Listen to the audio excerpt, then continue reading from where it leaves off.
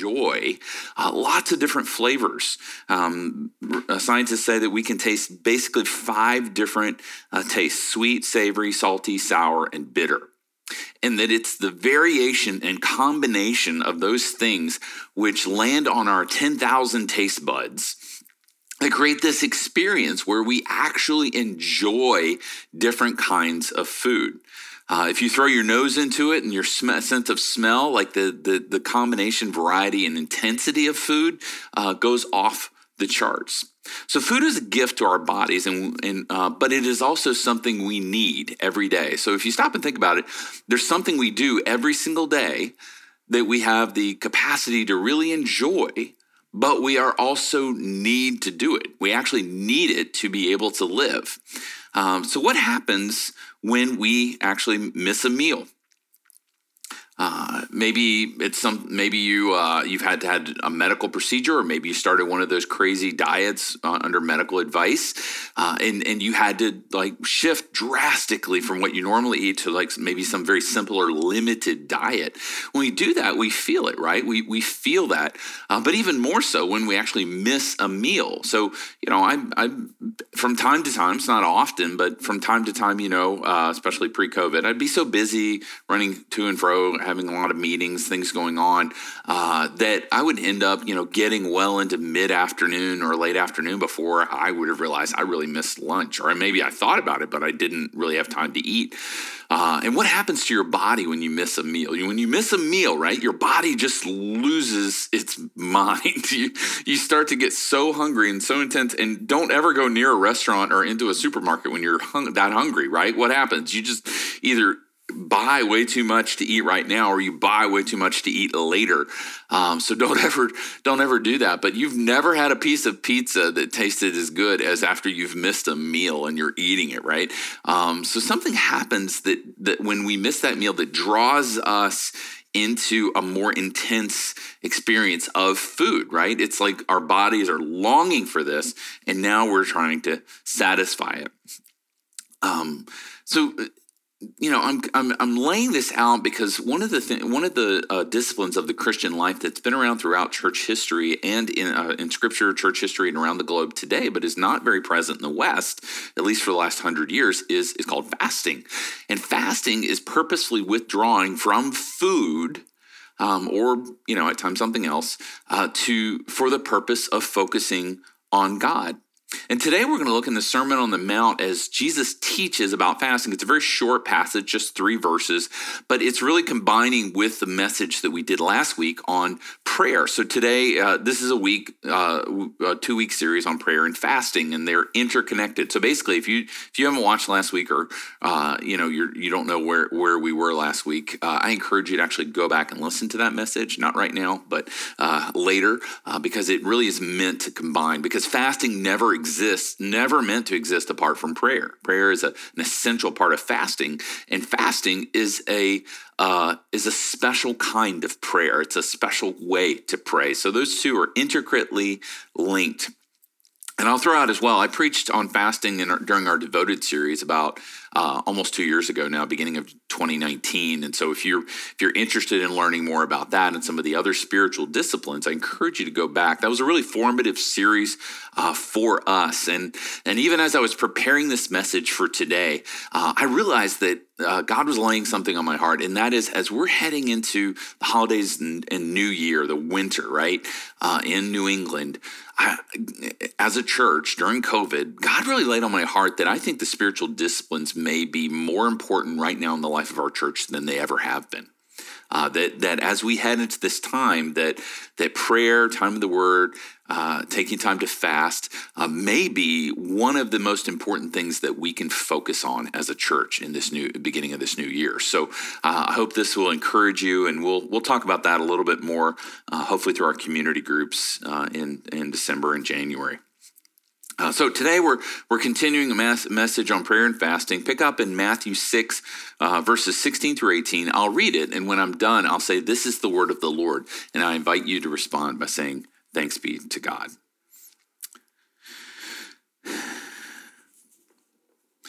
"And when you fast, do not look gloomy like the hypocrites, for they disfigure their faces that their fasting may be seen by others. Truly, I say to you, they have received their reward. But when you fast, anoint your head and wash your face, that your fasting may not be seen by others, but by your Father who is in secret. And your Father who sees in secret will reward you. This is the word of the Lord. Thanks be to God. Now, what I want us to see today, building off what Jesus says, is how not to fast, right? That seems to be more about how not to fast. And then we'll talk about what the role of fasting in the kingdom is. And then finally, we'll talk about some practical suggestions for fasting and some things to keep in mind with that. So let's talk about fasting the wrong way first. This will be the shortest, but it's also kind of the point of what Jesus is talking about today. So verse 16, Jesus gives a sad but slightly funny picture of people who are fasting for the wrong reasons. In the two previous messages, the last couple of weeks, we looked at people who were, the first week, who were generous for the wrong reasons, right? They gave their money away, but they wanted praise from other people. Then last week, we talked about people who pray, and they pray out loud, and they pray in public places so that people will praise them. And then today is the same idea. Jesus is calling these people hypocrites. He's calling them hypocrites and saying they're literally dressing down on days they're fasting, and they're putting on frowny faces and walking around looking miserable so that other people will think much of them. These are fools. It's so insane to stop and think about this. The point of fasting is to hunger after God, right? To hunger more for God, to know God more.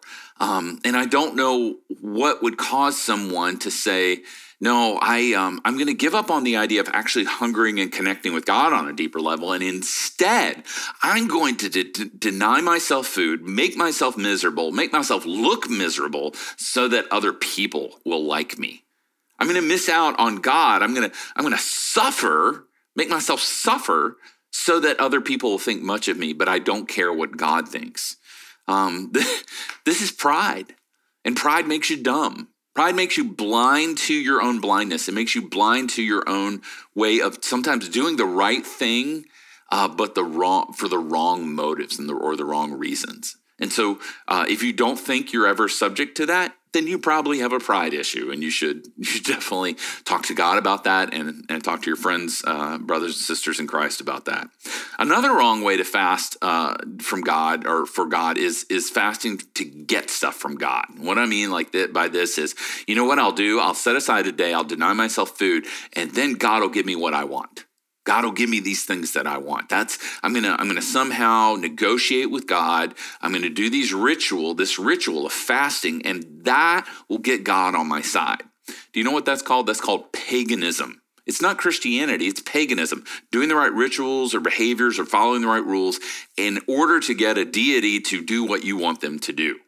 And that's not Christianity, right? Jesus said that the purpose of fasting is to draw near to God. So the focus primarily in fasting is not on getting stuff from God, but on getting God. Not on getting stuff from God, gimme, but for getting God himself.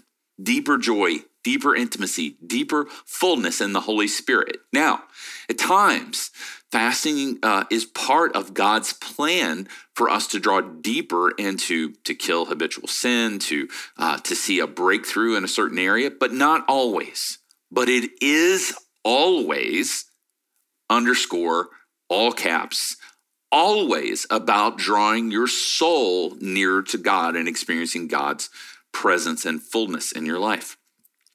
So Jesus said that those who fast for purposes other than God's purposes have received their reward already. So think about that. I've made myself miserable and wandered around looking sad, and other people now think that I'm super spiritual. That's my reward. My reward is that other people think I'm super spiritual, but I'm not actually, and God doesn't think I am. So that's the reward they get. They get some affirmation from some other people.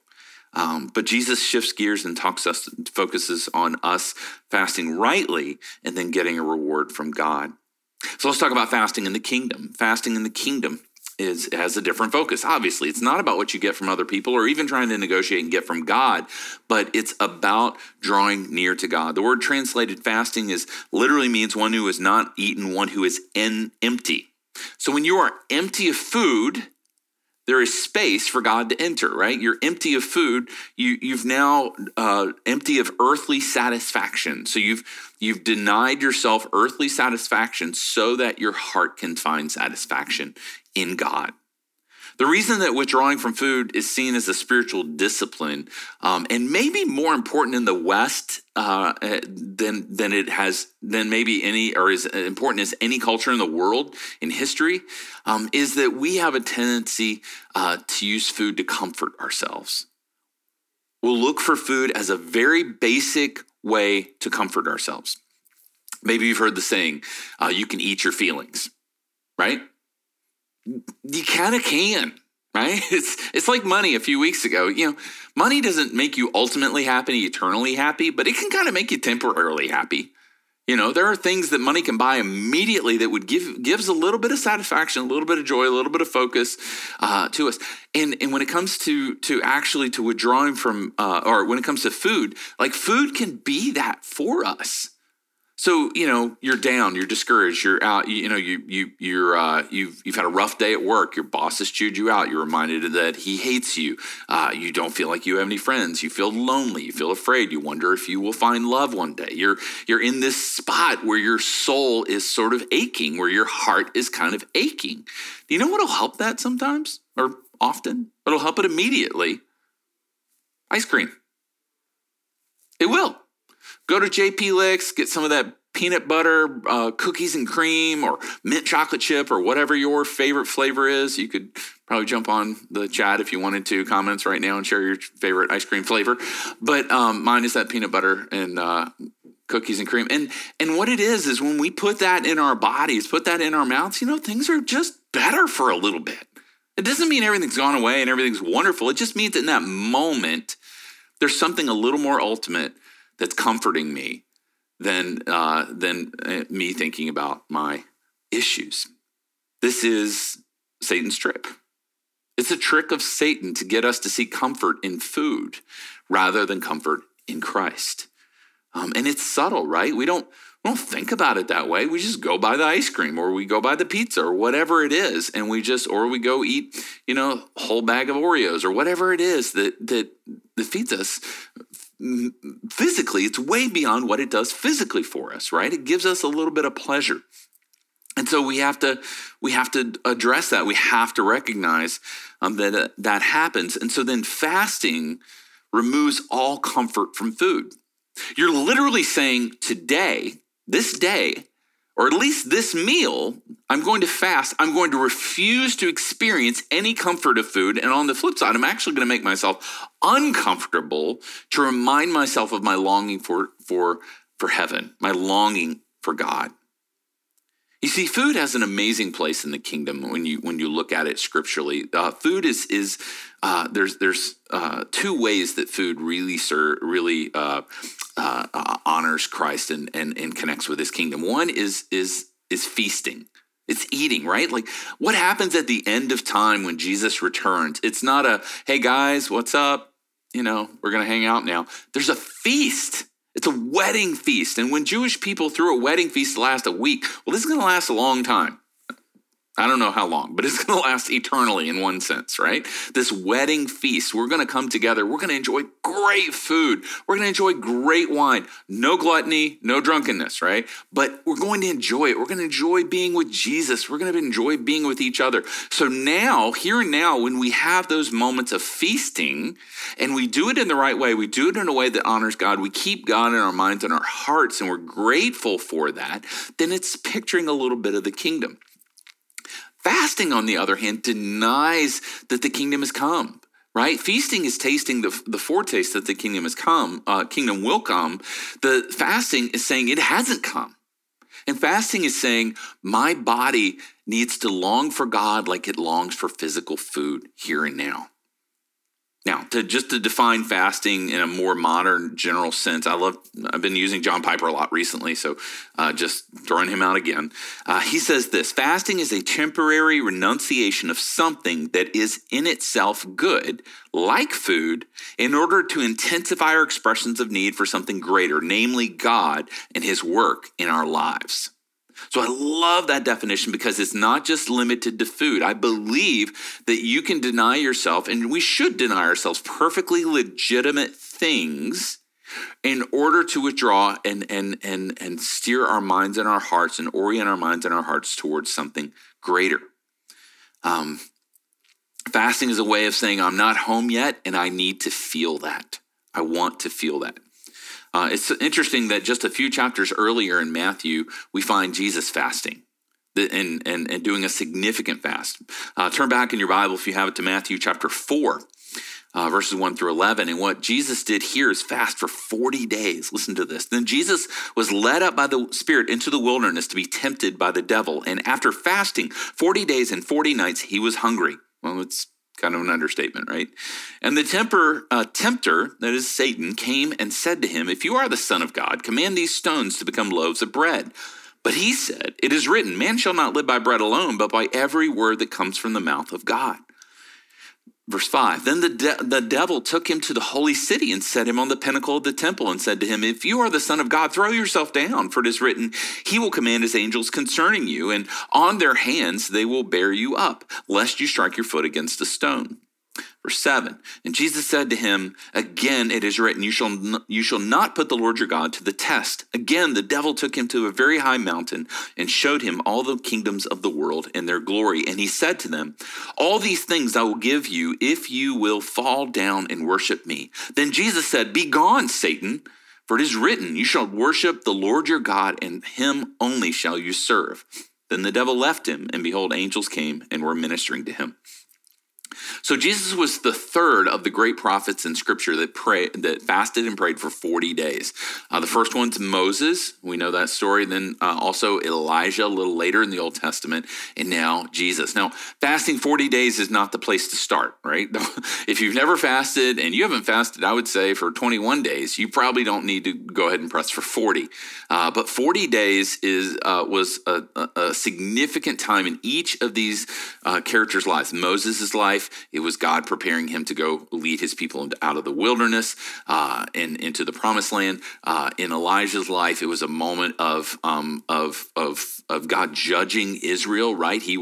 Elijah felt he was alone. He was separated, but he was getting ready to go to battle against the enemy, against false prophets, and so God set him apart for that. And now Jesus is fasting as a part of an inauguration of the kingdom. Right? He's fasting because of what he's about to do. And one of the things that occurred to me in studying this and looking at this is, here's a very simple observation that I can't, it's not one of those where I'll say, thus saith the Lord, but it is an observation that I think I could make an argument from Jesus' fasting. And that is this: the temptations that Jesus experienced from Satan were actually at the root of why he was fasting. So at the root of why he was fasting was to bring in the kingdom. He was ready to go public with his ministry. He was going to experience all kinds of pressures and temptations. And so he was fasting to focus on his mission, fasting to really get his mind and his heart in the right place, to draw near to God as he began his public ministry. So the first temptation was simply to find his greatest joy in earthly stuff. Right? To say, you know what, I'm hungry right now, and the most satisfying thing I can have is to turn these rocks into loaves of bread. So Satan was tempting him to find his ultimate satisfaction in earthly things and not in God's ultimate will. The second is to get recognition. So to throw himself off of the top of the temple would be seen by everyone. Everyone would see the angels capture him and make sure he never hurt himself. And then everyone would worship him, right? So the temptation there is to get recognition, to step out front, to be recognized for who he actually is, right? but it is a temptation to pride. And then thirdly, the temptation to bow down and worship Satan, and Satan would give him all of his dominion and kingdoms if Jesus would worship him. This is a temptation to shortcut to God's plan and God's will. And so you and I are tempted in these ways as well to find our joy in earthly stuff, food, temporary pleasures, even relationships or jobs. So fasting can be used by God to withdraw from some of those things and to draw near to Christ. So we can also focus on pride, on, you know what? I deserve this, right? How many times have I heard people say that? I was in this bad marriage, and it was a difficult marriage, and it was really hard. No abuse or anything, mind you. Just it was hard. The other person was difficult. There wasn't grounds for divorce, but they just told me, and I've had people tell me this in ministry. Well, I think God just wants me to be happy. I've tried this, and I deserve to be happy, and so then they leave their spouse. Thirdly, I've seen people, temptation to take a shortcut, temptation to go, you know what? I think that I really don't need to spend a lot of time in God's word. I can pray while I'm brushing my teeth in the morning, and that 30 seconds, 45 seconds is enough for me to draw near to God. And so the temptation is, I can get by, or I can grow in character by neglecting time in God's word and prayer. So I'm not really subject to what everyone else is. I can take the shortcut over here where I get to do a lot of things that I really want to do, but I don't have to do the hard things of working through holiness and sanctification. So what if prayer is not fundamentally oriented to what God might do around you, but what he might do in you? And do you see why I think that this winter might be an important time for us to focus on prayer? Fasting is a call from our body and our soul for the kingdom of Jesus to come in us. I think this is what Jesus is referring to when he talks about what it should look like when we do fast. Verse 17, but when you fast, anoint your head and wash your face, that your fasting may not be seen by others, but your Father who is in secret, and your Father who is in secret will reward you. Now, I just want to say this and we'll move on. I think we need to dwell on that word reward. There is a reward for fasting. Jesus says it right here. God will reward you if you're fasting, not for human pleasure or even for your will out here, but drawing near to God brings a reward to us. And I believe that reward is God himself. I believe the reward is the Spirit himself moving in our hearts, drawing us near to him, giving us bolder faith, empowering us to live out his mission, empowering us to make a difference and advance the kingdom in this world. We know the early Christians fasted. In Acts chapter 13, the early church fasted in Antioch to set aside Paul and Barnabas as they were getting ready to go preach the gospel across the Roman Empire and plant churches. The greatest missionary movement, beginning of the greatest missionary movement in church history, began in Acts 13. This moment where there was a focus and intentionality of going out and planting churches in cities across the Roman Empire, and the church fasted for that. So let's talk about the practice of fasting, and we'll close. Something I've purposely not highlighted in this passage so far, but I don't want you to miss, is Jesus says, when you fast, right? When you fast. Verse 17, anoint your head and wash your face. There's an expectation that we would fast. There's an expectation that fasting is a part of our practice in our life. And I want to challenge you to think about that and what that looks like for you. I think we should examine ourselves. Do we hunger for God? Is fasting something super rare or something on occasion? David prayed in Psalm 63, "Oh God, you are my God. Earnestly I seek you. My soul thirsts for you. My flesh faints for you as in a dry and weary land where there is no water." He is crying out for God. Have you ever been in a spot like that? Have you ever been in a spot to cry out to God? Fasting is putting your body in a place where prayer can be more clear, more focused. When combined with being in word and prayer, fasting is like, fasting brings a power, but it also is a bit like stepping into an MRI machine. So I don't know if some of you on this may have had that. I had one done about 11 years ago. And listen, they can pump all the air conditioning in the world into that room. And it still feels like you're being pushed on a board through a piece of carry-on luggage, right? It's this tiny space. It's just, I'm not even claustrophobic. And at about 10 minutes in, 15 minutes in, I was ready to climb out of my skin, right? It's just a challenging space to be. But if you will get in that machine, there's nothing to hide.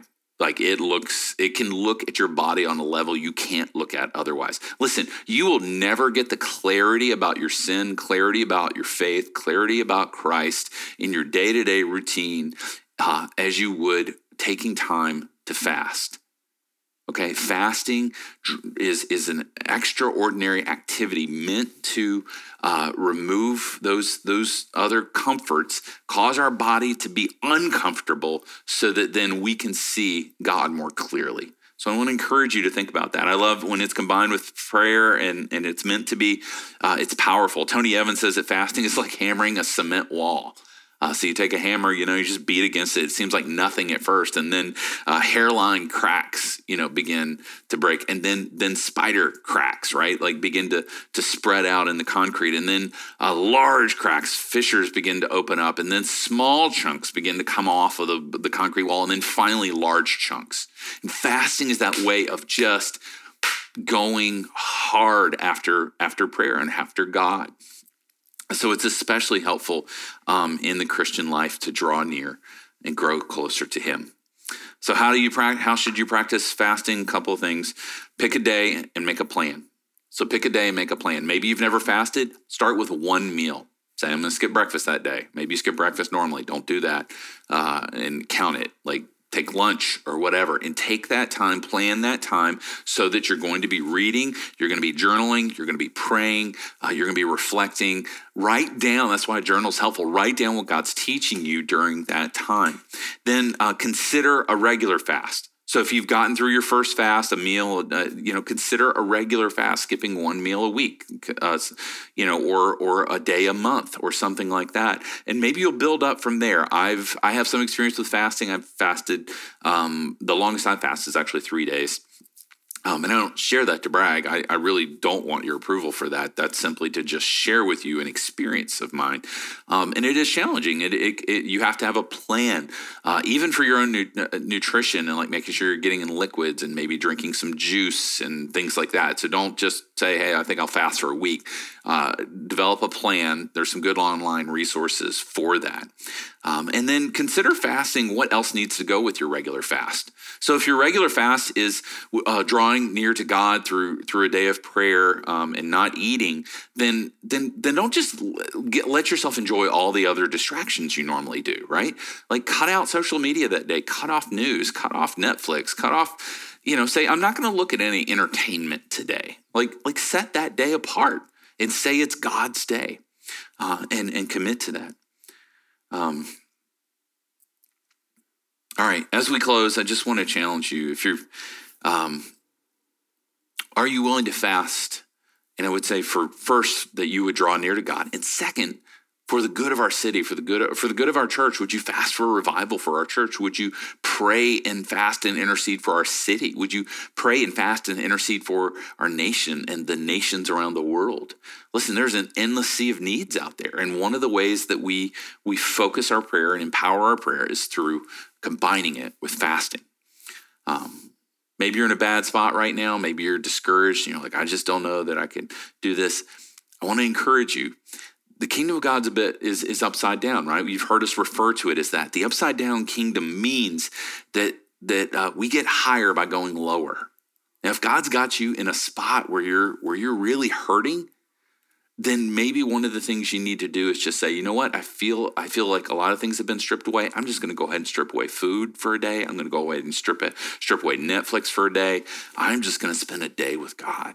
I'm going to do the best I can to be in His Word as much as I can that day, to pray, to reflect, to journal, to intercede, and ask for God. I want more God in my life. I want the Holy Spirit to fill me. Would you pray for that? I want to encourage you, if that's where you are, I think that's one thing you could consider. I'm going to pray and close this, and we'll move into our time of response. But if you have questions about fasting, you can text those in. Or if you want to know more about what it means to walk with Christ, we don't fast so that we can get into heaven. We fast partially because we've been given heaven, but we haven't been given it fully yet, right? So we haven't experienced it fully yet. We're under grace. We don't fast to get God to like us. He's already given us grace, so then we fast out of that grace to enjoy that grace more. So I want to invite you, if we can help you in any way, go to corebrookline.org/connect and fill out that form. We'll follow up with you. Let's pray together.